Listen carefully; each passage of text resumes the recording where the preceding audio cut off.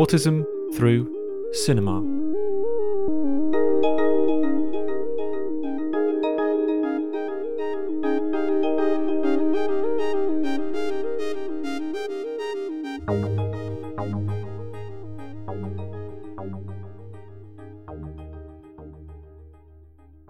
Welcome to the Autism Through Cinema podcast, investigating autistic presence and expression on screen. This podcast is brought to you by the Autism Through Cinema project, based at Queen Mary, University of London, and funded by the Wellcome Trust. For more on the project, please visit our website, autism-through-cinema.org.uk, and follow us on Twitter at autismcinema. If you're a fan of this podcast, please do spread the word. Leave us a review, share our episodes on social media, or just drop us an email to let us know what you like about the show. On today's episode, Ethan, David, and Lillian earn their podcasting scout badges in the company of Susie and Sam in Wes Anderson's 2012 adventure romance, Moonrise Kingdom. Thank you for listening, and we hope you enjoy the episode. Hello, everyone. Welcome back to the Autism Through Cinema podcast. My name is David Hartley, and I am joined by Ethan Lyon and Lillian Crawford today for an episode where we are going to be talking about the film Moonrise Kingdom. And this is the first time, actually, that we've been talking about Wes Anderson, although we have been wanting to talk about Wes Anderson for a long while on here for many reasons, I think. Anyway, Ethan has an introduction prepared. I'm very excited about this because you were very excited about this, Ethan. So I'm going to pass over to you and go ahead. You can take it away. Hello, all you khaki scouts out there. Yes, indeed, we are covering Moonrise Kingdom, Wes Anderson's seventh feature and the first that I ever saw. This is, again, like my True Stories episode, this is an absolute delight. This is one of my favorite films. And indeed, it's one of my friend Lillian Crawford's too. Moonrise Kingdom is set on a New England island in the year 1965 and chronicles two socially awkward misfits, Susie and Sam, as they escape from the trappings of their dreary humdrum lives and escape into the wilderness to find something more adult. Along the way, they encounter a depressed police chief, as played by Bruce Willis, two very argumentative lawyers, an entire troop of khaki scouts, Bob Balaban wearing a wonderful red coat, and the general Wes Anderson style. And indeed, is that style in itself autistic? That's one of the things we're going to be discussing today. So with that in mind, as I said, this was my first Wes Anderson film. I was wondering what was both of your first Anderson films, if any, because I'm pretty sure you and I, Lillian, have seen all of his films now. Oh, yeah. Including a fair few of the shorts, I'm pretty sure. Like, I've seen everything that Wes Anderson has made several times over. So I would like to think that I am sort of, I don't know, I've sort of got his entire sort of filmography locked away inside my brain. So talking about something like Moonrise Kingdom is just like, oh, good. We can just talk about something that's sort of an environment or a world that I just sort of always feel like I'm a part of, and certainly did the first time that I saw this film. When did it come out? 2012. So I think that was when I probably watched it in 2012. I honestly can't really remember because I think I was so immersed in the film itself that I don't really remember the conditions in which I first watched it. That right from sort of the outset, it immediately made me go, oh my goodness, this girl is kind of like myself. Right, like she's listening to Benjamin Britten and she's reading library books that she's stolen. And this is very sort of pre-teenage Lily, I guess, it's sort of behavior, and it is sort of I think that then sort of led me to look at Wes's other films, and certainly Grand Budapest Grand Budapest Hotel when that came out, and Royal Tenenbaums has always been my favorite, because Margot Tenenbaum to me is sort of an older version of Susie Bishop. She's like sort of the next stage of what sort of autistic girls go on to sort of start to feel like, or at least the sort of the form of autism, whatever that might be, that I have. So I think that's why this film is so special to me. So yeah, it's I think what you were saying about sort of the aesthetic is so important as well, and I'm sure we'll talk about that, and sort of Robert Yeoman's cinematography and all of the sort of glorious production design and the mannered style that riles so many people, and yet for me is how every single film should be shot. And if it's not shot like that, then why on earth would you call it cinematography? Anyway, that's a personal thing. I love sort of how controlled everything is. That's very special to me, and it's a form of cinema that I feel very safe in. I think that's sort of what I'm trying to drive at is that familiarity and style and sort of control is very important in all aspects of my life, because you don't get that in the real world. and you do in a Wes Anderson film. And obviously that's where a lot of the criticism around him sort of comes in. But I always find that the things that people criticize Wes Anderson for are exactly the things that mean so much to me. There's actually, before I get to your experience of Anderson, David, there's a quote I'd like to read. I was doing a bit of research on this yesterday because it's been a long time since I have actually touched an Anderson film, bar a rewatch. This is a quote I found from an article from 2005, and I think it's interesting to structure the overall argument that we're going to have later on.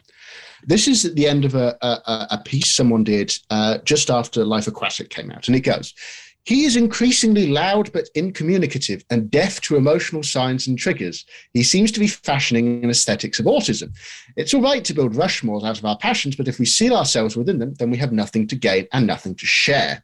The private language that Anderson opened to public in his early works, which the writer in particular praises Rushmore, which is my favorite. Who is the writer? Sorry, I don't mean to interrupt. No. A gentleman called Jacob Siegel. Oh, right. Yes. Okay. I think I've read this. Yeah, Sorry, carry on.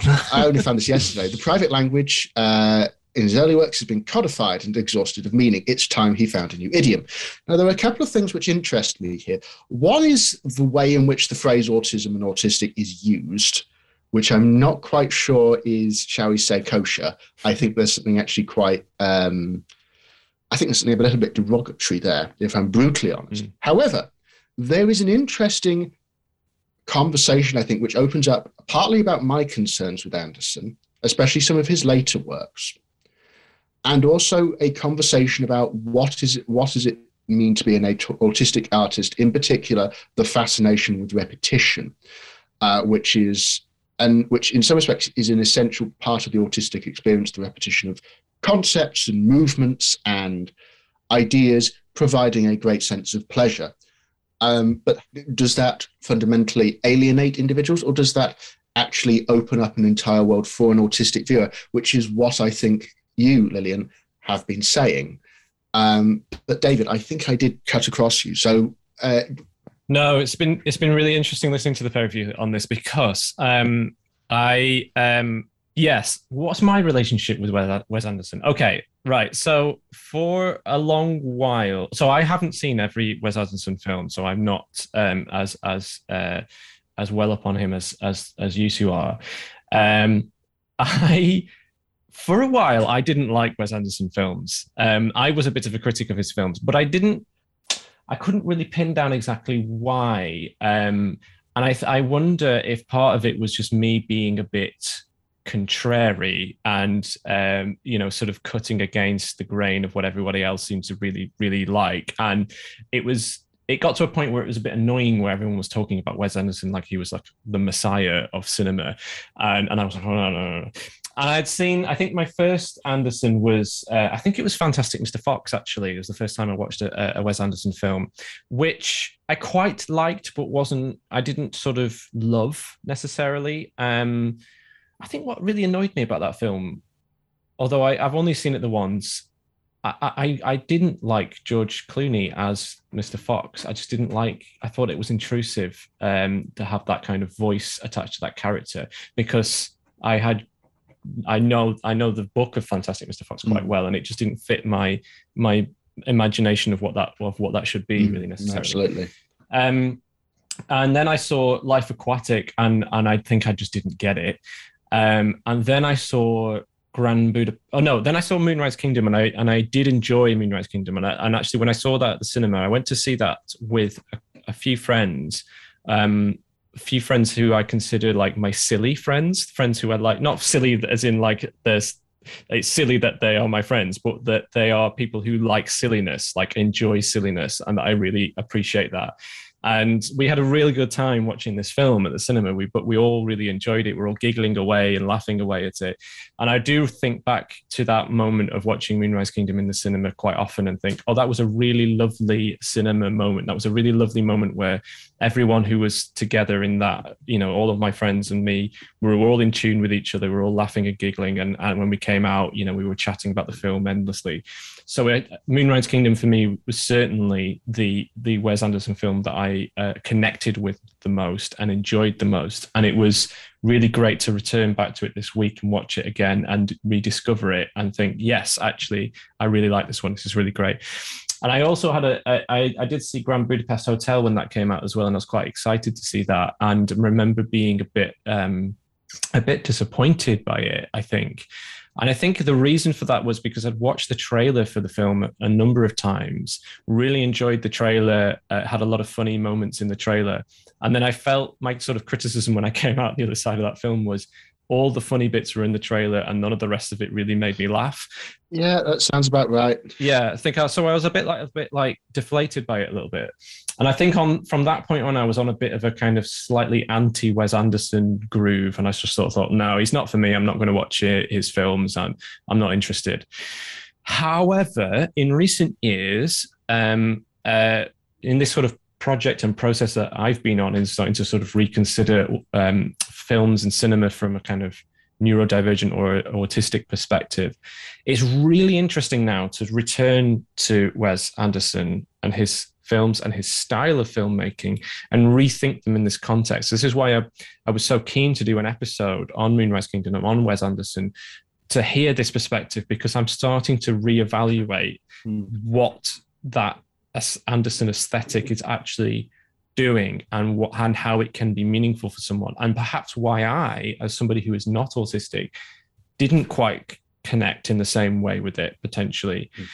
I mean, I think a lot, and particularly with like Rushmore and this film, perhaps a lot of what works about Anderson's films is the connection that you as an individual might have with the sort of stories that he's telling and the sort of characters that he's putting on screen. And I was, at school, I was not like Max from Rushmore. I was not like Sam from Moonrise Kingdom. That was not the kind of person I was. Although I was part of the Scouts, I must admit, I did spend many years in the Scouts. So maybe that was perhaps why maybe I felt as if I was weirdly kind of alienated from this world, because it was not a kind of world that I had a nostalgia for in a strange kind of way. Anyway, it's a really interesting sort of almost like a little bit of a puzzle box in my brain about how I'm trying to unlock Wes Anderson as a filmmaker.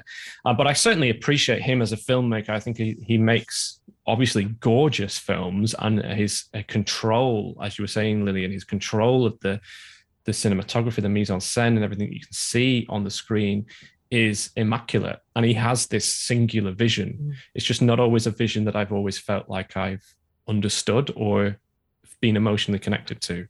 But an interesting and fascinating phenomenon of a filmmaker anyway. And I also read that Jacob Siegel article yesterday as well, Ethan. So I'm glad you picked up on that, because I read that whole thing and I thought, because the sort of title of that essay is, it mentions the aesthetics of autism in the title, right? And then for a long time throughout that essay, you don't get any mention of autism. I was like, I almost had to like control F and be like, where is he saying autism here? And it's only right at the end in that paragraph that you were just quoting, where he starts to talk about, rather disparagingly, starts to suggest that Anderson has this quote unquote aesthetics of autism, which is repeating across his films, and that he needs a new idiom, whatever that might mean. And I disagreed with it. I sort of thought, oh, no, actually, no, because what you've got here is somebody who's got a singular style and vision.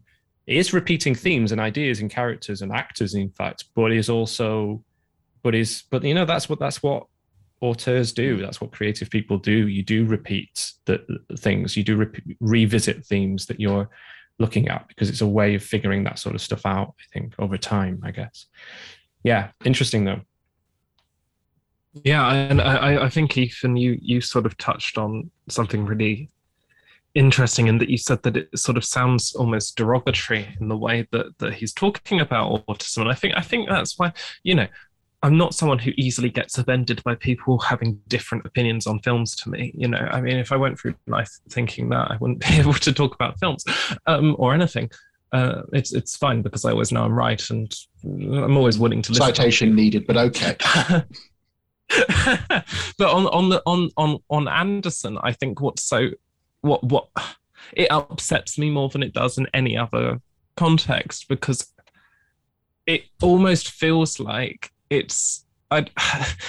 criticisms of that sort of style and that way of looking at the world is almost a criticism of autism sometimes, or that it's sort of, if you're saying, oh, it's so people want to use the word autistic. I don't think everyone goes that far. In that case, they do go that far.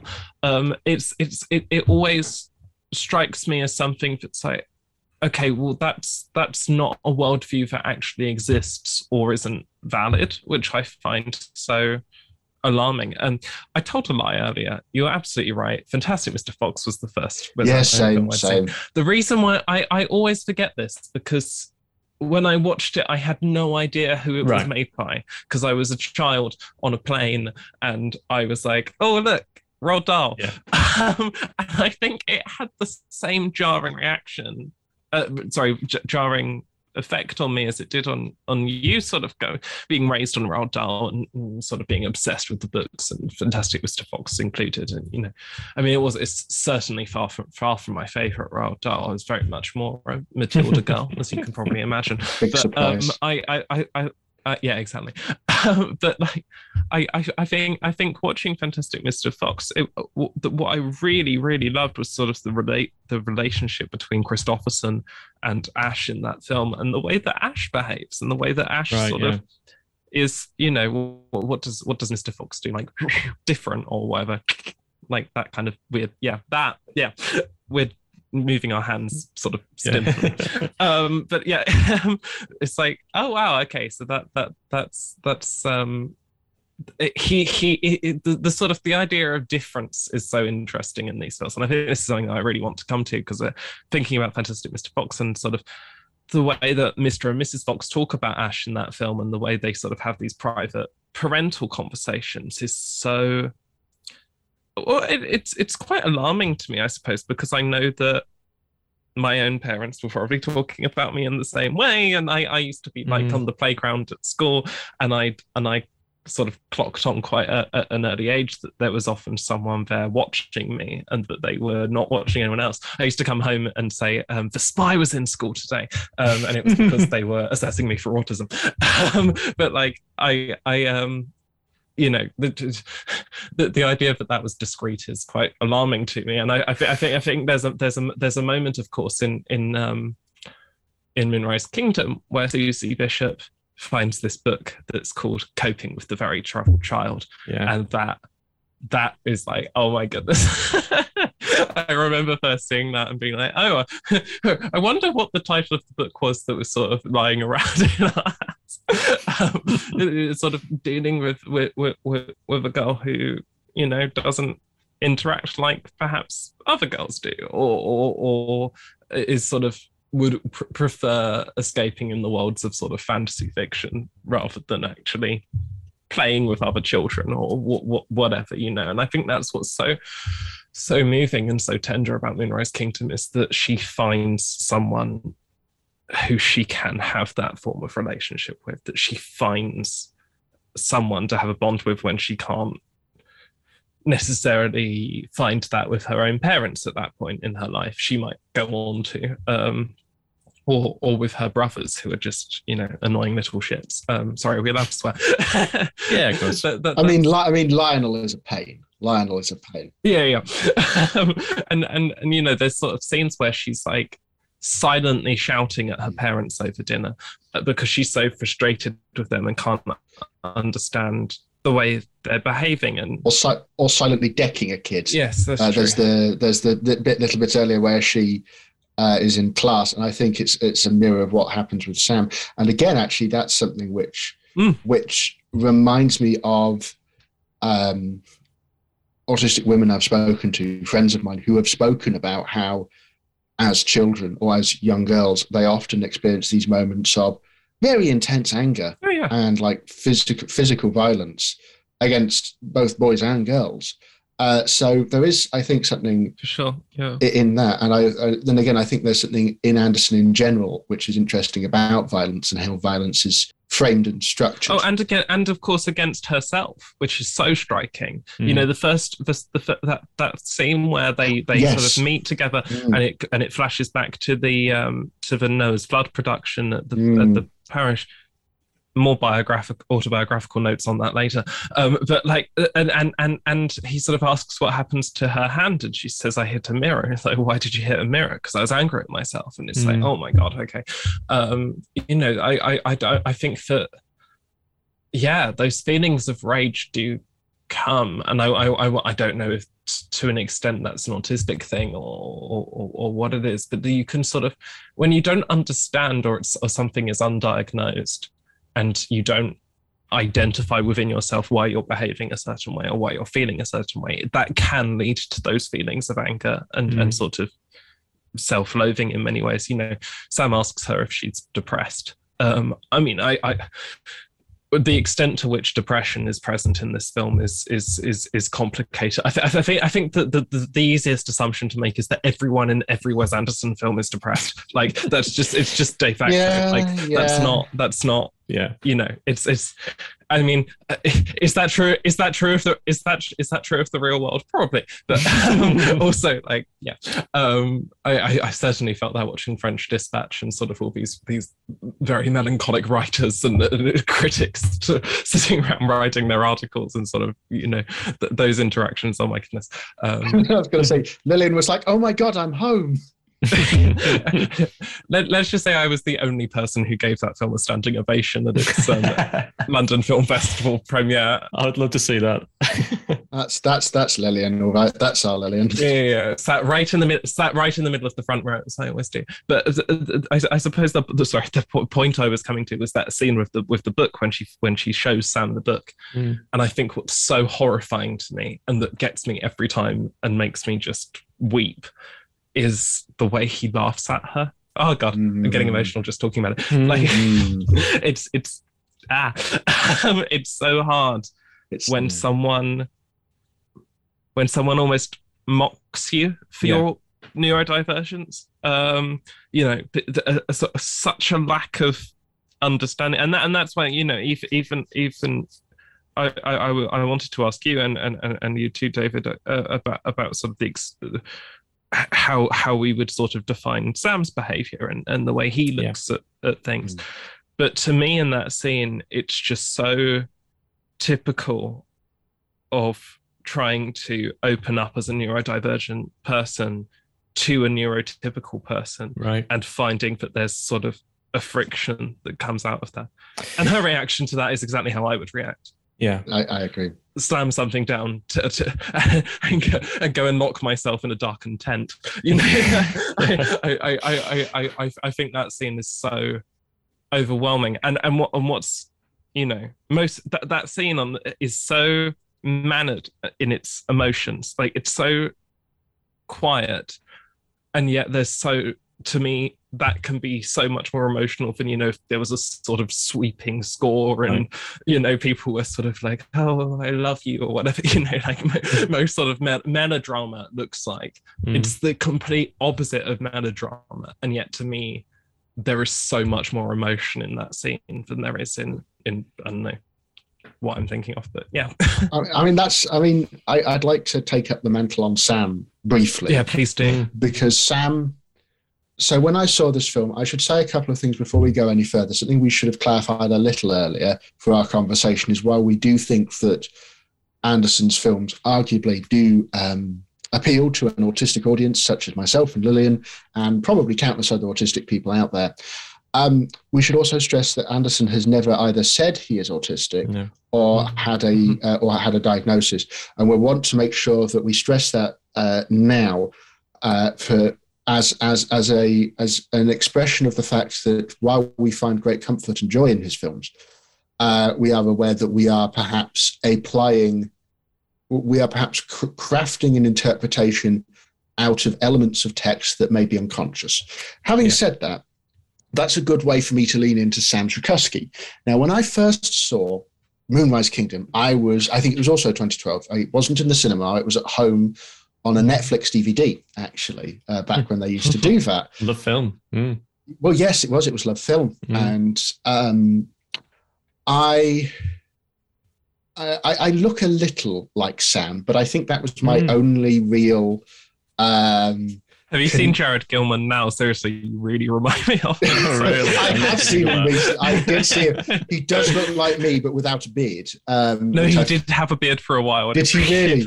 Oh, no. Mate, you'll have to show me. You're also wearing your pale yellow sort of khaki scout uniform today. Yes, this is... I should point out that this is an audio medium. No, I decided to wear one of my nice T-shirts today because the last time I did a podcast, I was in my pajamas. David only found that out at the end of the episode. As I say, it's not a visual medium. It's no. I know. For our own enjoyment. I know. I like to peek behind the curtain.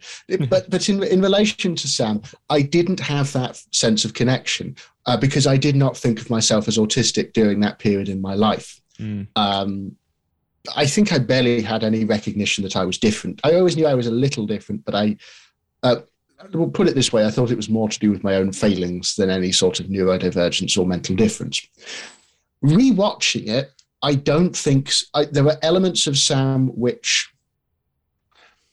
I'll be honest, I don't see him as a neurodivergent character personally, in the same way that I think Susie very much is. And I see a lot of my female autistic friends, Lillian included, in Susie in a number of different ways. Sam is the term that's given to him is emotionally disturbed, which is very unfair. And it's also, in some respects, also used for Susie. There's a larger conversation there, I think, about how, especially in the 50s and 60s, understandings of mental health, especially amongst children, was extremely poor. And there was a tendency to lump a great deal of complex needs into simple packages. And emotionally disturbed is perhaps the easiest one of those to put out there. I personally think of Sam as somebody who has suffered a great deal of trauma in terms of he is repeatedly abandoned, repeatedly isolated. His parents have passed away. For reference, Sam is an orphan, and that's made very clear very early on. His difference comes from perhaps being isolated by his circumstances, not so much as Susie, who is isolated by what the film seems to suggest as something perhaps a little bit more vital, which I think Lillian and I would perhaps read more as being neurodivergent. If Anderson did come up with a neurodivergent character, it's probably Max from Rushmore, who is my favorite. Do you mean a male neurodivergent character? Yes, I beg your pardon. Yes, that is what I just wanted to clarify because I think that it's something really interesting is that his sort of autistic coded characters are mostly female. Yeah, well, yes. As soon as you said that, I remembered you and I have had discussions about Margot Tenenbaum, of course. And as you said earlier, and Margot arguably does fall into that categorization. In the male neurodivergence, it's Max, who is a character I feel very, very strongly towards and was very similar to as a teenager. But I think it's in line with Anderson's general interest in outside of the social sphere, staying outside of a social sphere, and in particular, emotional repression that comes from that. And I'd like to read, I was reading another article by a gentleman called Kevin Henderson yesterday about Anderson and emotionality. And he briefly mentions a various selection of the writers who've talked about Anderson. So there's a couple of things. Firstly, like the guarded children of emotionally remote parents, Anderson's characters can be viewed as preconditioned to under-emoting and imitating the deeply reserved, seemingly blank responses of those they admire. And I think there's a couple of things to think there about in terms of both Sam being an orphan and having that emotional reticence, but also in terms of one could argue there is a certain sense, both in Sam and Susie, arguably, of almost a extremely premature maturity. There's a great deal, I think, in the film about them acting as adults, effectively. I mean, they're what is their runaway together, but like, you know, two kids trying to be like adults.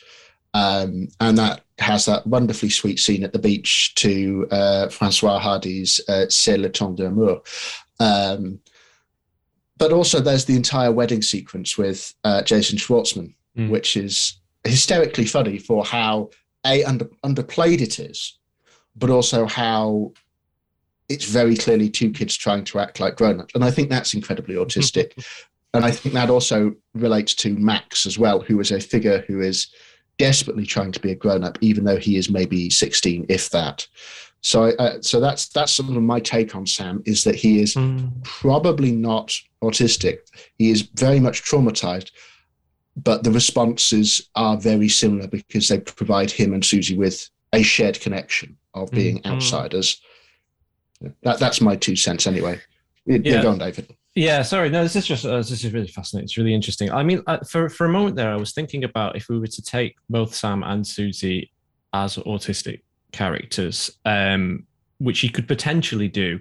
It's interesting to think of them as. It's interesting to think them through as the kind of the difference that manifests. What am I trying to say here? The difference of autism in females and autism in males, and how it's and how in some respects a kind of a male autistic child perhaps I don't want to say has an easier time of things, but kind of there's the idea that kind of maleness. You're not entirely wrong. Yeah. You're not entirely wrong, actually, if I'm brutally honest. There's a sort of eccentricity that males can get away with a bit more, and I feel like Sam almost falls into that category because he can join the Scouts. He can, he does all of this thing where he's described as the least popular Scout, but he's very good Scout. Like, he's very resourceful. He pitches the perfect kind of camping area, and Edward Norton as the Scout master, rewards him later on for saying how wonderful of a Scout he is and all this kind of thing. He's very forthright. He's very focused. He sort of knows what he wants, and he goes out and gets it, kind of thing. Whereas Susie, as a kind of female autistic figure, has these expectations placed upon her which are impossible, as a lot of young girls do, and therefore perhaps that then generates this anger that she has and this kind of frustration that enables her to lash out. So in a curious kind of way, it's an interesting study on the different ways in which autism manifests itself according to gender trappings in a way. So you could sort of think of it in that way. I was kind of looking at Sam really as a kind of autistic figure, although it's interesting how you frame it, Ethan, because he is careful to suggest it to say that he is an orphan, and there is this suggestion that Sam is acting in the way that he is because he's an orphan and because he's lost his parents. There's a kind of reason given to it. There was another film we covered on this podcast a while back, Lars and the Real Girl, which is similar in that way, because the character from that, Lars, who is played by Ryan Gosling, the reasoning for his quote unquote emotional disturbance, or his strange way of behaving, was again related back to a sort of previous family trauma. So there's this curious sort of like connection that's made with like trauma as a way of like, as a kind of trigger for a child to misbehave. Perhaps that's maybe a bit of a lazy stereotype in some ways. Perhaps it's unfair to say that all orphans are going to turn out to be emotionally disturbed because they don't have proper parents. But then there's that scene, isn't there, early on in the film where Bruce Willis, as the police officer, phones up his foster parents to say to his foster parents that Sam has gone missing, and his foster parents are just like, yeah, he does this all the time.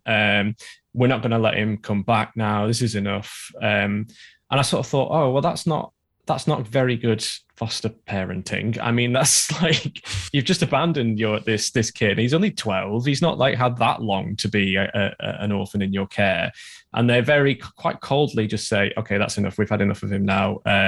He's gone. And I sort of think, well, to what extent is Sam suffering from the trauma of losing his parents, right, versus to what extent is he suffering from not being properly looked after by the fostering social care system as well? And like, has he been failed not by them as well? Because there are plenty of children that end up in foster homes who end up with foster parents who are brilliant and look after them well, and they turn out to be perfectly rounded individuals.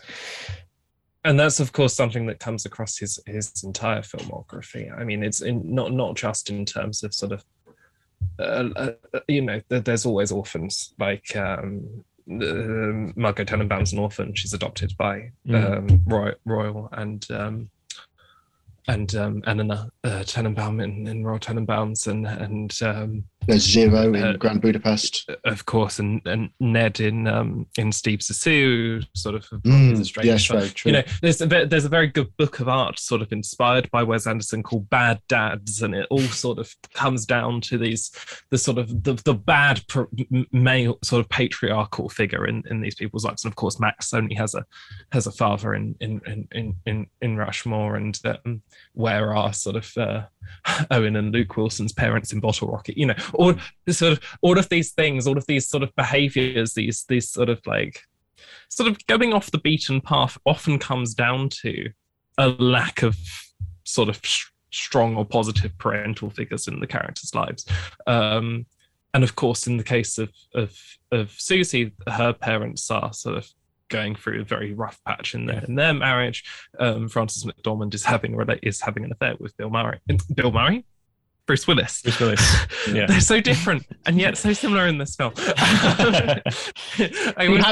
has a type, evidently. Yeah. I mean, understandable. Yeah, go for it. Exactly. But I think it's something really interesting and sort of, touching on ideas of trauma and how that can sort of lead to certain insecurities and sort of a form of behavior that's sort of not, why do the other boys in the Khaki Scout troop sort of pick on Sam or there's that bit when Edward Norton is sort of saying Sam is the least popular member of the troop by some margin. it's like Sam, because he's the one who sort of, everyone else in that troop is really shit at doing scouting things. There's that sort of when Edward Norton is sort of walking through, and I think that he relates to Sam. He's someone who is a maths teacher and scout leader on the side. The way it is the other way around, and it's like it's so interesting to see their relationship, and then later on Captain Sharp's relationship with Sam and how they form this bond. And I think it's so beautiful and important for him. And I think it would be so great to see sort of what happens to these kids later on. Well, actually, they show up in Jim Jarmusch's Patterson, which I love. Yes, they do. Such a great scene. Which I still need to see. They show up on the bus in Patterson, and they're still together. It's like, wait, how did they get there? I like that a lot. From Penzance, but suddenly end up in Patterson. Sorry. No. I'm going on a tangent. No, it's all right. I'd actually, we've talked a lot about character. We've talked a lot about character motivation. And I'd like to talk before we close, and I know we've probably got about maybe 20 minutes left, if that. I'd like to talk about something that you brought up right at the beginning, Lillian, and that's your joy and indeed pleasure, I would say, at the cinematic stylings of Anderson, and by which I mean its formal properties. And I want to talk a little bit more about, well, first, I'd like you to, if you can, because I know it's incredibly tricky to do, to try and summarize why something provides pleasure, why the aesthetics of Anderson in particular provide a sense of pleasure. Specifically for me, I find the opening sequence of Moonrise Kingdom, which is the wonderful title sequence set to Young Person's Guide to the Orchestra, and then instantly followed by Bob Balaban explaining the New Penzance geography to be one of the great, great scenes in an Anderson film. And I was wondering, how do you find pleasure, and what does pleasure look like for you in an Anderson film? Yeah, I think that's there's almost too many aspects to summarize, but I think the reason why maybe the last. So, I mean, it's the same with the opening of Royal Tenenbaums. It's his use of music in perfect synchronization with the movement of the camera and the editing that I find so overwhelming. I absolutely love Benjamin Britten. In fact, the first time I ever heard Benjamin Britten was when I was a child, and I was in a parish production of Noah's Flood at my local church. So this film is just your life, isn't it? Yeah, when I kind of say that I'm just Susie, I really am just Susie. You've not stabbed me with lefty scissors yet, so we're not that far. Oh dear. But yeah, and I think that was the first time I ever heard Benjamin Britten's music, and I remember it being so overwhelming. I just got so emotional hearing this music. I mean, obviously it was nowhere near as sort of perfect a production as it is in this. I mean, the production values of this parish church in New Penzance are insane. The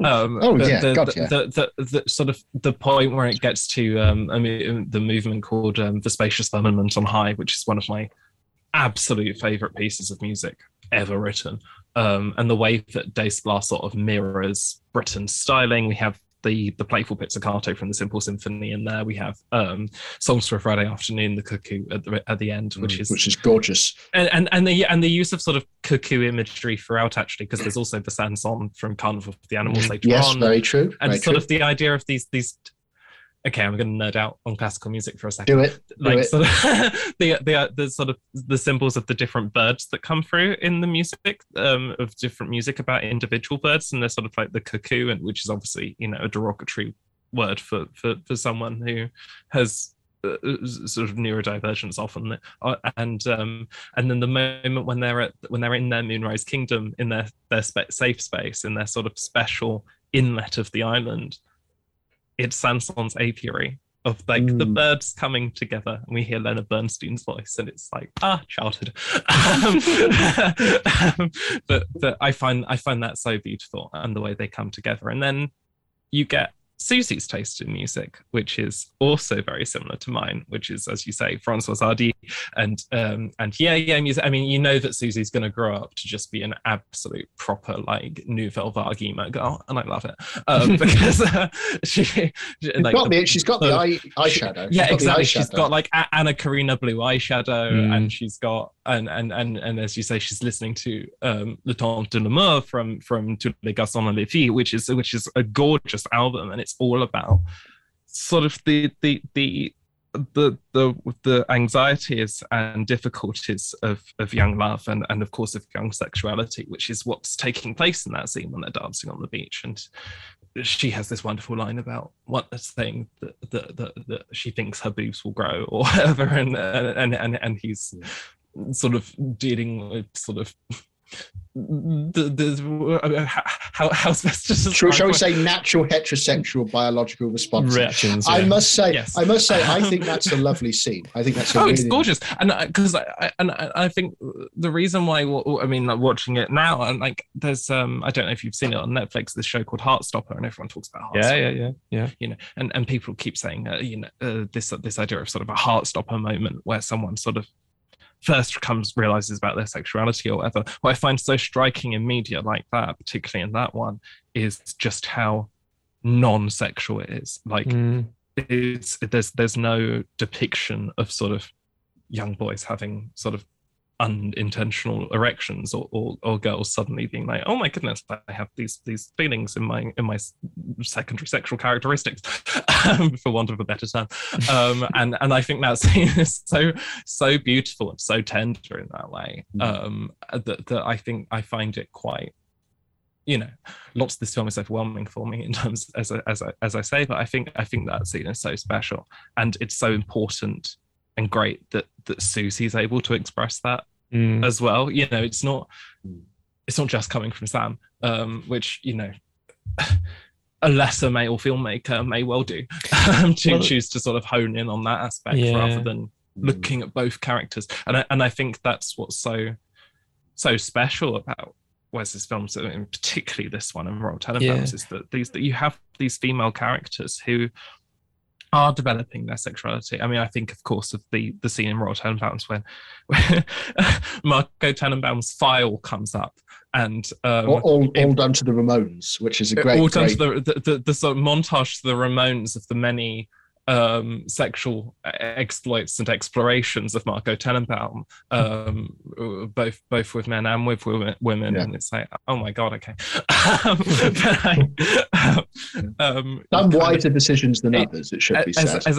Yes, indeed. I suppose that's sort of the lineage that I'm trying to drive out between Susie and Marco in terms of sort of getting older, is that Susie's got the sexual revolution ahead of her. She's going to have an absolute whale of a time, and learn a lot more about herself, as indeed is expressed in a lot of music, as I'm saying, and Nouvelle Vague cinema. We should do Nouvelle Vague cinema on this. We should actually. Well, you can choose one. David, you wanted to say something? No, I was just going to say, because I think it's really important that I'm really glad that we've landed on this scene, actually, because one of the questions I was going to ask was, like, does he get away with this scene? Because it is a scene between two, underage children, effectively discovering their sexuality, and there is a touching upon there isn't a sex scene, but there is a touching upon this move towards sexuality. And when you watch that and you think of it in terms of male gaze, and you think of it in terms of an adult male filmmaker making this film, and she is she's in her underwear at this point, effectively, Susie. But I agree that it is a lovely scene, a very tender scene, and it works. But I was curious as to why it works, and I think you've kind of navigated why. But for me, I think it's because, it removes. It's romantic, but it removes eroticism. It doesn't sexualize them, but it is about sex. So it's a fascinating sort of achievement in many ways, because, as you say, other male filmmakers would not get away with this. Other just any filmmaker, other filmmakers would struggle with a scene like this. It's a platonic form of gazing. It's kind of what I've kind of tried to get at in terms of the cinematography, and I think that scene really is so perfect to sort of say it's very French. It's what I associate with particularly with female French filmmakers, and sort of obviously there's a sexual form of the female gaze, but there's also like, I don't know if you've seen like Bergman Island by Mia Hansen-Løve or any of Mia Hansen-Løve's films, and there are just scenes where people just walk around with no clothes on. Like there's just girls in their underwear, and there is nothing sexual about it, because there is nothing sexual about it when, I don't know, I get up in the morning and I put my clothes on. Like, it's like what that's just, the idea that all women are sort of sexual all the time is absurd. Of course. I do want to actually, and Hollywood cinema would generally sort of drive away from that. But yeah, in a minute, Ethan. But I think that the sort of the minimalism and the sense of distance and withdrawal from these scenes, that scene is one of those times where it's just a perfect symmetrical shot. You have the record player in the center, and you have the two children dancing together on the sand. There is nothing else being done there. It's just watching without investment, which I find across all of his films. I mean, there are obviously exceptions, and there are times when maybe there is something sexual to it, but I certainly don't think in that scene that that's what's going on. I think it's very refreshing. Look at what, as you say, there is of course an issue with depicting something like that, but that doesn't mean to say that it doesn't happen or that it's not a natural part of growing up. Exactly. It does tap into that, because I remember when I was 12 years old, you are starting to think in those directions. You don't fully understand it at that point, but things are starting to happen. Your body is starting to change, and you are starting to, look at other people in a kind of romanticized way. And he understands that, and that is part of what he's trying to drive towards in this film. And it's a delicate balance, but it's still an important thing to be able to capture. Sorry, Ethan, you were desperate to speak. Ethan is exploding to speak right now. So. Yeah. hey, I can't help it. I have many things to say. Go for it. The female filmmaker which comes to mind when you were talking about it, and actually it's a really good comparison in my mind, is Varda, and in particular Le Bonheur, which is my favorite Varda film, which is again, it's a very intense candy-colored film, although she uses that sort of picture book quality in a certainly more pointed manner than Anderson, who is, I think, is more interested in movement and form and flow. And I think that also explains his exceptional choices of music. This was actually the first film that ever introduced me to Britain, actually. I'd never heard Young Person's Guide to the Orchestra before this, or Noise Flood, or the gorgeous Cuckoo song at the end. But I think Varda is an interesting, and Le Bonheur in particular, is a very interesting comparison in terms of gazing without eroticism and gazing with sort of fascination, perhaps curiosity. I think for those who've not seen Le Bonheur is a very, very good film about a postal worker. A man who has a wife and family and who falls in love with a postal worker, and it's depicted as the most natural thing in the world. And he takes her as a mistress, and there is some sort of familial strife. And the end of the film, I won't spoil the end of the film, but the end of the film is a beautiful sort of inverse of the beginning of the film. And it's a darker film, I think, about. I was going to say it's extremely harrowing. It's a very dark film. It's a brilliant film, but it's one where I think a bit like Anderson, the bright colouring and sort of the ostensibly quite not cheerful but certainly pleasant images work in counterpoint to the much darker story underneath. And I think it's a fitting comparison, considering Anderson has spoken numerous times of his admiration for the French New Wave. Just watch the French Dispatch, right? which I've not seen, actually. I've still not seen that one. Oh, okay. You must. I know. My mum wants to see it, so I'm going to watch it with her when I go back home next. But he's admitted a great sort of comradeship with Truffaut and Roma in particular. You can see a lot of them in his works. Hugely so. And that visual style is in its closest form, it is probably closest to something like Varda's Le Bonheur, but it's entirely unique. I've tried to think of cinematic equivalents. The only one that comes to mind is Ophuls, who is another of my favorite filmmakers. But that's the thing about Anderson, is that you can see, I think, through his career, a constant refining of form until you get what we have now, which is I think it's perhaps unkind to say this, and I certainly think I will get a good amount of debate by saying this, a static formal quality, wherein the ideas and motifs are repeated, the formal qualities are repeated, especially sort of the face-on, action, especially for violent sequences where sequences of personal conflict, intense, very head-on shots. You see that in Rushmore. You see that in the two confrontations Susie and Sam have with Lucas Hedges's awful Boy Scout, who is a thoroughly obnoxious little swine. And you see it in other films where it's sort of breaking, if you wish, it's breaking that delicate visual style that has been created. Whether that in itself becomes airless, as Siegel talks about early on, is up for debate, really. It certainly, I think, for me, sometimes I find it a little repetitious, and I can find some of his films much of a muchness. I remember not finding Isle of Dogs to be particularly good, and I found Isle of Dogs. Okay, that's wrong. But,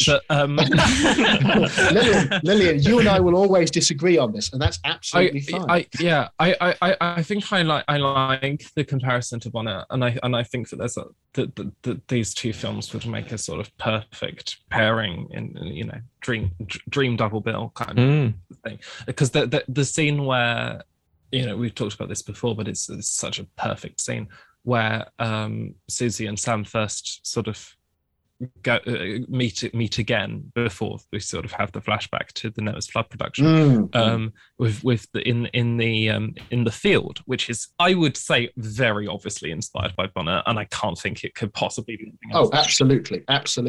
Either that or the childhood of Theresa May. I mean, who knows? But, that is a deep cut. But I would also, the use of music in this, and when Wes Anderson talks about it, he talks about Varda a lot, obviously, as you know, but he also talks about his use of music so often. And I think what's so interesting is that when you're saying about Britain, is that Wes Anderson himself hadn't come across Britain really until he made this film. And he suddenly decided that he wanted to put lots of Britain in it, because I think Daystar had played him some Britain or something. And, I mean, is Benjamin Britten the greatest composer ever? Probably. I would almost certainly say he probably is. Certainly one of the best English composers, I would say, alongside Purcell in my mind. Well, that's very fair, because both of them are in this. Well, exactly. This is also my introduction to Purcell. But Bonner is also, it has a soundtrack entirely consisting of Mozart and Beethoven, and that use of classical music in as sort of the transitions between diegetic and non-diegetic are just sublime. And I forget what that's called. It has a name.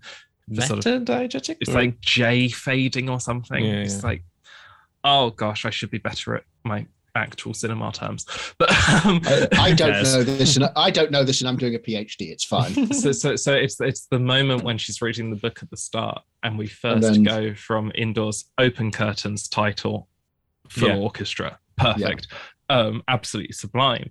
But it's this sort of way in which we go from looking at to sort of looking with people that I think is so key to the general aesthetic. And I think it's why it's so interesting to talk about Anderson's films, is because you never really know when you're looking, when that distinction is actually being made.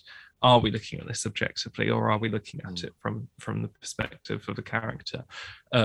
It's much more obvious in other films, but those sorts of movements and transitions of okay, now we're seeing things from Susie's perspective. It's like that flashback that we have to the Noah's Flood scene is very much from Sam's perspective, and later on we get more Susie's perspective on things. And I think that sort of interplay is so fascinating in a way that most directors won't dare to do, because you don't need there's no hand holding going on. You could quite easily watch and probably enjoy a lot of Wes Anderson's films without being so aware of these things, or doing so much thinking while doing so. But you achieve and get so much more out of it by having that sort of foreground of awareness and knowledge, and it's why perhaps I've this film, for example, I must have seen hundreds of times, because every time you spot another sort of layer or metatextual reference or allusion to something cultural that you might not previously have been familiar with. One of my favorite little ones. It's not really a cultural one. It's just an adorably sweet one. Is the phone operator who appears a couple of times and doesn't have much dialogue. Oh, yeah. And you see right at the end, you see on Edward Norton's desk a framed photo of her sort of looking at him. And that is one of my favorites. That's one of my favorite little. That's one of my things. Well, that's one of the things I will always love about Anderson is his attention to detail, which in itself is incredibly autistic. I find that attention to tiny little details. I mean, I'll be honest, I'm more of a details man than anything else. And that photo is one of those things. And then there's the penknife, for example. There's the map of New Penzance, which has like references to other islands, which to my knowledge don't exist. I've not actually done any research on New England's geography. But it's that level of like tiny little things. It reminds me of one of my favorite things is, and I'll let you speak, David, because I know I'm waffling, is Luchino Visconti, the great Italian director, was obsessed with realism. He famously had, for when he'd made The Leopard, which is my favorite film of his, he famously spent large amounts of money for like the men to have handkerchiefs in their coats. They would never be seen, but he wanted them there. And it's that sort of attention to detail which I adore. And I feel like Anderson understands that. And Anderson understands the tiny details which make up a much wider world and that's where I think more than the movement, more than the music, which is exceptional, and more than the color, it's the detail which I find the most pleasurable. But you were going to say something, David. Well, no, I was just going to agree with that. You're absolutely right. That and not only is it that he's putting detail in there, he's doing it deliberately to sort of cherish each and every character that he's created in the film as well, because he's pairing up those details with each character so that that each one has a sort of emotional payoff, I guess, or an emotional connection in some way, so that there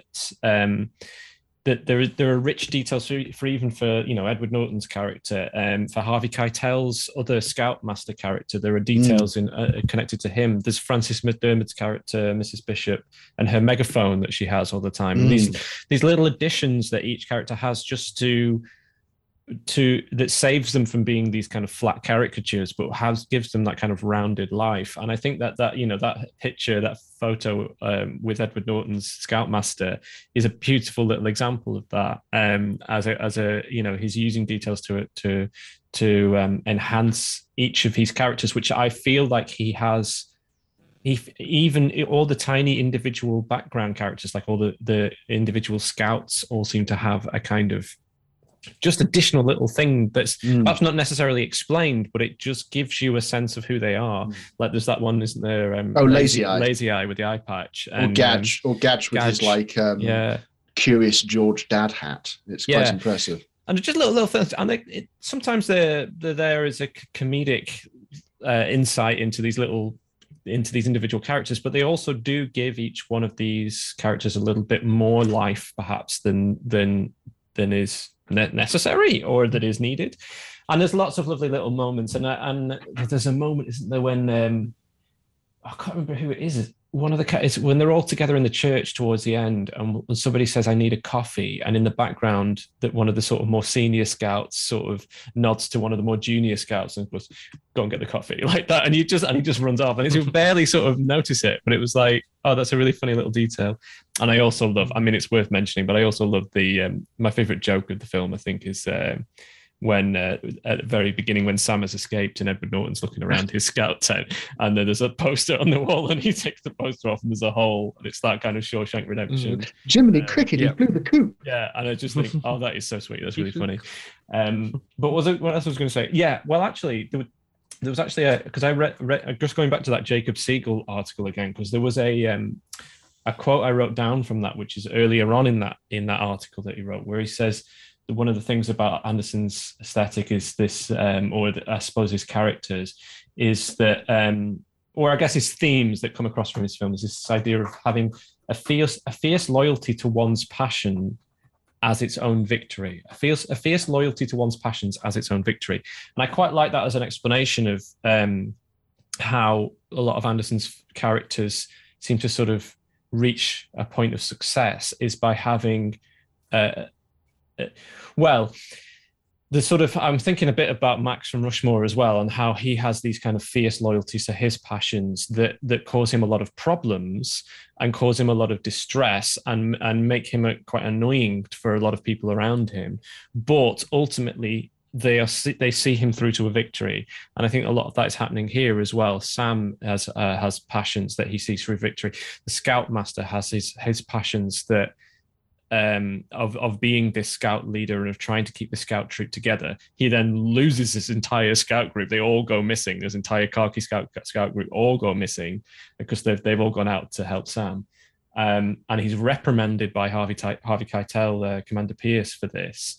But then later he's got this kind of loyalty to making sure that everything is brought back together, and it does work out for him. And so there's a nice cherishing, I think, in Anderson films about this kind of the victory that comes from having passions and keeping them close to you and keeping exploring them, which I think is a very autistic trait in many ways, as potentially demonstrated by you two today in this conversation, because you've just been spilling forth about this film, about Anderson films, but also about classical music and all of these other kind of passions that you guys have that obviously is awoken in some way by Wes Anderson and the way he makes these films. I guess I would agree with that. Definitely. I know. I think that this film perhaps lends itself to that more than Anderson's other films, because there is a real sort of, it doesn't matter where it's set. There's very much a sense that this could be any ordinary person just like living their normal life, because there's a lot of privilege in a lot of Anderson's films, and a lot of sort of it can be very specific in sort of time and place, and sometimes that can be quite jarring or offsetting. Whereas Benjamin Britten wrote Noah's Flood for amateurs, so, to sort of Auguste Cousteau, anyone can cook kind of idea, that there is a sort of anyone can create things and can find their own way. And I think that's perhaps why anyone watching this film can find themselves within it. I mean, I say that as someone who very much finds herself within it, but I think it's maybe easier to do that with this film than some of his other films, I'd agree. Like Tenenbaums, where they're in sort of this, this insanely talented and wealthy family, and Rushmore, whereas Darjeeling Limited, for example, exactly. Another very toxic relationship with parents between and siblings. Very true. It really is in all of his films. That man has some serious father issues. Anyway, does he though? Not necessarily. Not really. No. He just finds it interesting as plot, I think, is the idea. Yeah, I think he comes back to it a lot, doesn't he? And I think in this film we have a lot of dads, but we also have a. I really like Bruce Willis's character of Captain Sharp and the way that relationship plays out. It's probably my favourite. It's probably my favourite Bruce Willis performance. I'd say. It's also one of his last. Isn't he? It's also one of his last great ones before, very sadly, he has declined in his mental health, in his health recently, in a very, very tragic circumstances. And so watching this is almost quite sad in some respects, because it's a beautiful performance. It is. It's a lovely understated Bruce Willis performance, actually. Yeah. Some actors fit into the Wes Anderson sort of troupe or family better than others. I would definitely say that Bruce Willis feels very at home in this film. He's certainly the outsider from the rest, because everyone else sort of, Bob Balaban, Jason Schwartzman, and Bill Murray has been in most of it. Edward Norton been in loads of his films, whereas this is the only one that Bruce Willis is in. And I think he fits in, but is sort of this distinct character in many ways, in the same way that George Clooney is in Fantastic Mr. Fox, or Timothy Bleeding Chalamet in French Dispatch, or Gene Hackman in Royal Tenenbaums. Exactly. As I say, some actors fit into the family better than others. Looking at you, Chalamet. But yeah, I think that there's a lot in that Bruce Willis character. He's so caring and empathetic in ways that sometimes isn't the case in Wes Anderson films. That there is sort of Although he does remind me a little bit of Max's father from Rushmore. Max's the barber father. Oh, Seymour The great Cassell. Seymour Cassell, who again plays lots of really lovely, wholesome characters in Anderson's films. Like when he's Dusty in Royal Tenenbaums, I just absolutely love that character. And he's Zisu's mentor. And there's a lovely shot at the beginning of Zissou, who is a character who shows very little emotion except snark throughout that, and he gives his character just a little kiss on the head, and it's this very sweet, sort of like almost like a son to a father sort of relationship, and it's evident that was a very positive relationship for Zissou. Yeah, before he gets ripped to shreds by a jaguar shark. Lillian, why did you have to spoil things? Thanks, Lillian. You've ruined it for everybody now. Talking of spoiling things a little bit, but I wondered if we just wanted to briefly reflect upon the Tilda Swinton social services character in this film. For the love of God! I know, but I think I actually really like it, and I think it's handled really well. I think that Anderson is making quite a neat little point here about the perhaps about the ridiculousnesses of the bureaucratic processes, but then there's the suggestion that Sam is going to be taken away. Is it Sam and Susie? But certainly Sam, I think, is going to be taken away. Sam's going to be put into this dreadful orphanage. Yeah. And have electroshock. More importantly, yes, exactly. I think the electroshock. And everybody is like, apart from Tilda Swinton's unnamed social services character, she's just called social services, which is wonderful. Which is genius, because who in social services is actually has a name? Yeah. And dresses like a deranged Jackie Kennedy in like a blue pantsuit. Huge blue. What? Yeah, she does. It's bizarre comparison. Look, my mind works in mysterious ways. She is. I think she's very funny in it, and she does remind me a little bit of another character of mindless bureaucracy she plays, which is in Snowpiercer, where she is the Ayn Randian weird northern Yorkshire lass. If I put a shoe on my head, you are not a shoe. It's a fabulous performance, but it's another very funny performance of. If my grandma had wheels, would she be a bike? Sorry. It's that sort of thing. I had one of his pizzas recently. It was very tasty. No, they're really good. Really recommend them. Bring it back, Ethan. Bring it back. Yeah. No, in all seriousness, I think there is something there about the faceless mass of bureaucracy, to the fact that she has no name. She is entirely defined by her position. And she speaks with this very strange clipped tone, which I find very interesting in comparison to the very languid voices of other characters. Yeah. She was almost told specifically to speak in this very quick, sort of snappy tonality, which I find very, very interesting and actually quite jarring in a very good way. Yeah, she's the only unmagical character in the thing, isn't she? She's this invasive force into this basically magic island where the rest of them are exist. Yeah, well, she is an outsider, effectively. Yeah. She is the outsider because everyone else on the island. It's also, we should also say, this is, I'm pretty certain I'm right in saying that this is the first Anderson that Tilda's in. Yes, and that's correct. She's been, I think then I'm also right in saying she's been in all of them since. Yes. And her characters are always this sort of authority figure who is sort of detached from everything else, or even like the Oracle dog in yes, that's what I was thinking. Sort of on she.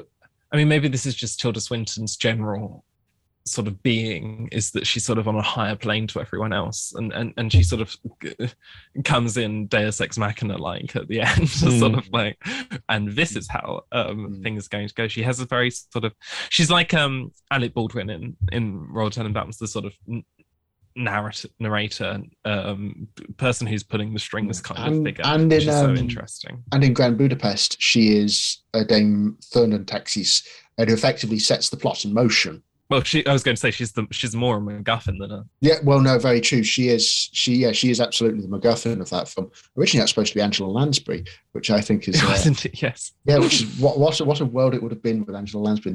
No, but I think she fits it very perfectly into the Andersonian world view by playing these figures of some form of authority. And it's a role I don't, because I think, Lillian, would be able to speak more accurately on her collaborations with other directors. In particular, I'm thinking Jarman here, who she had a very long and very fruitful collaboration with.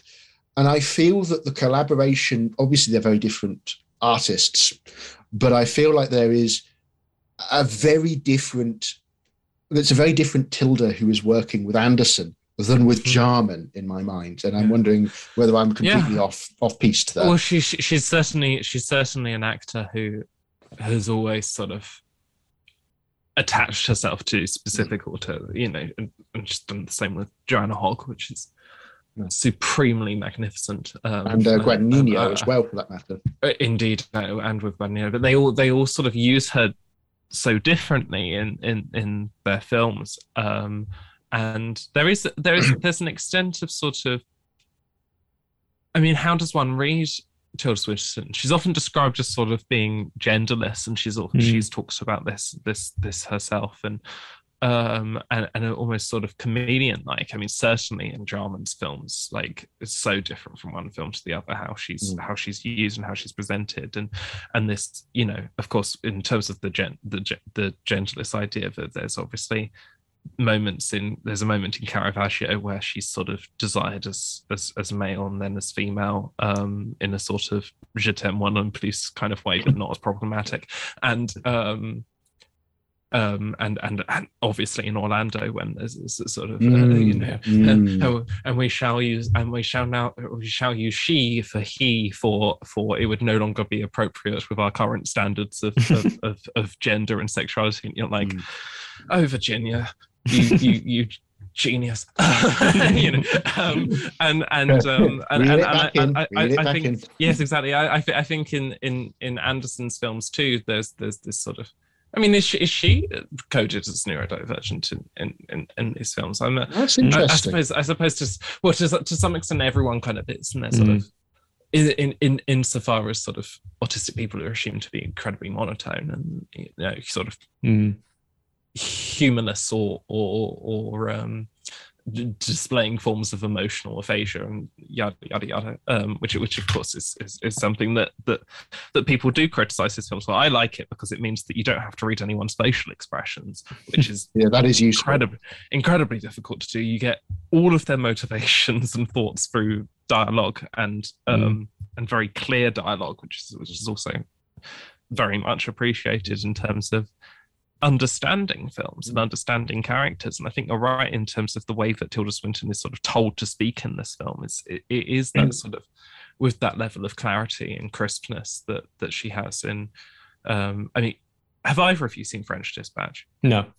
Oh, she's incredible in it. She plays this sort of lecturer on art history, and she's in this segment with Benicio del Toro and Lea Seydoux is in a prison, and she's sort of giving an art lecture on this sort of man in an asylum who is a great artist, but also a sort of incredibly violent and dangerous man, and she's sort of talking about that, and it's with this sort of great level of sort of academic detachment, which I find fascinating, but also frustrating in terms. Okay, maybe I will allow myself one criticism of Wes Anderson. Oh, here we go. which is that sometimes the lack of emotionality can be too much. I think that sometimes there's a difference between sort of the sort of neurodivergent, maybe lack of empathy or whatever is sort of understood in that sense, and sort of an emotional stuntedness that I think in Tenenbaums comes through privilege, and certainly Tilda Swinton's performance in The Souvenir, oh my goodness, you know, that sort of like British upper middle class. She's very good at it. She's excellent in it. She's absolutely magnificent at portraying those sorts of characters, but I find it extraordinarily frustrating because there is such a lack of openness in terms of understanding people's behaviors and so on. And I wonder if to some extent that is present in some of Wes Anderson's films. And maybe why I this is one of my favorites, because I don't think that's so much the case. What I was driving at with sort of the more sort of, you can relate to Moonrise Kingdom perhaps more than you can some of his other films, because these aren't people who are sort of, I think there is stuntedness. I think there definitely is with Susie Bishop's parents. Oh my goodness, you know, that they're lawyers and you know, there is a level of privilege there, but there certainly isn't on Sam's part. Sam is someone from the humblest of beginnings. Yeah.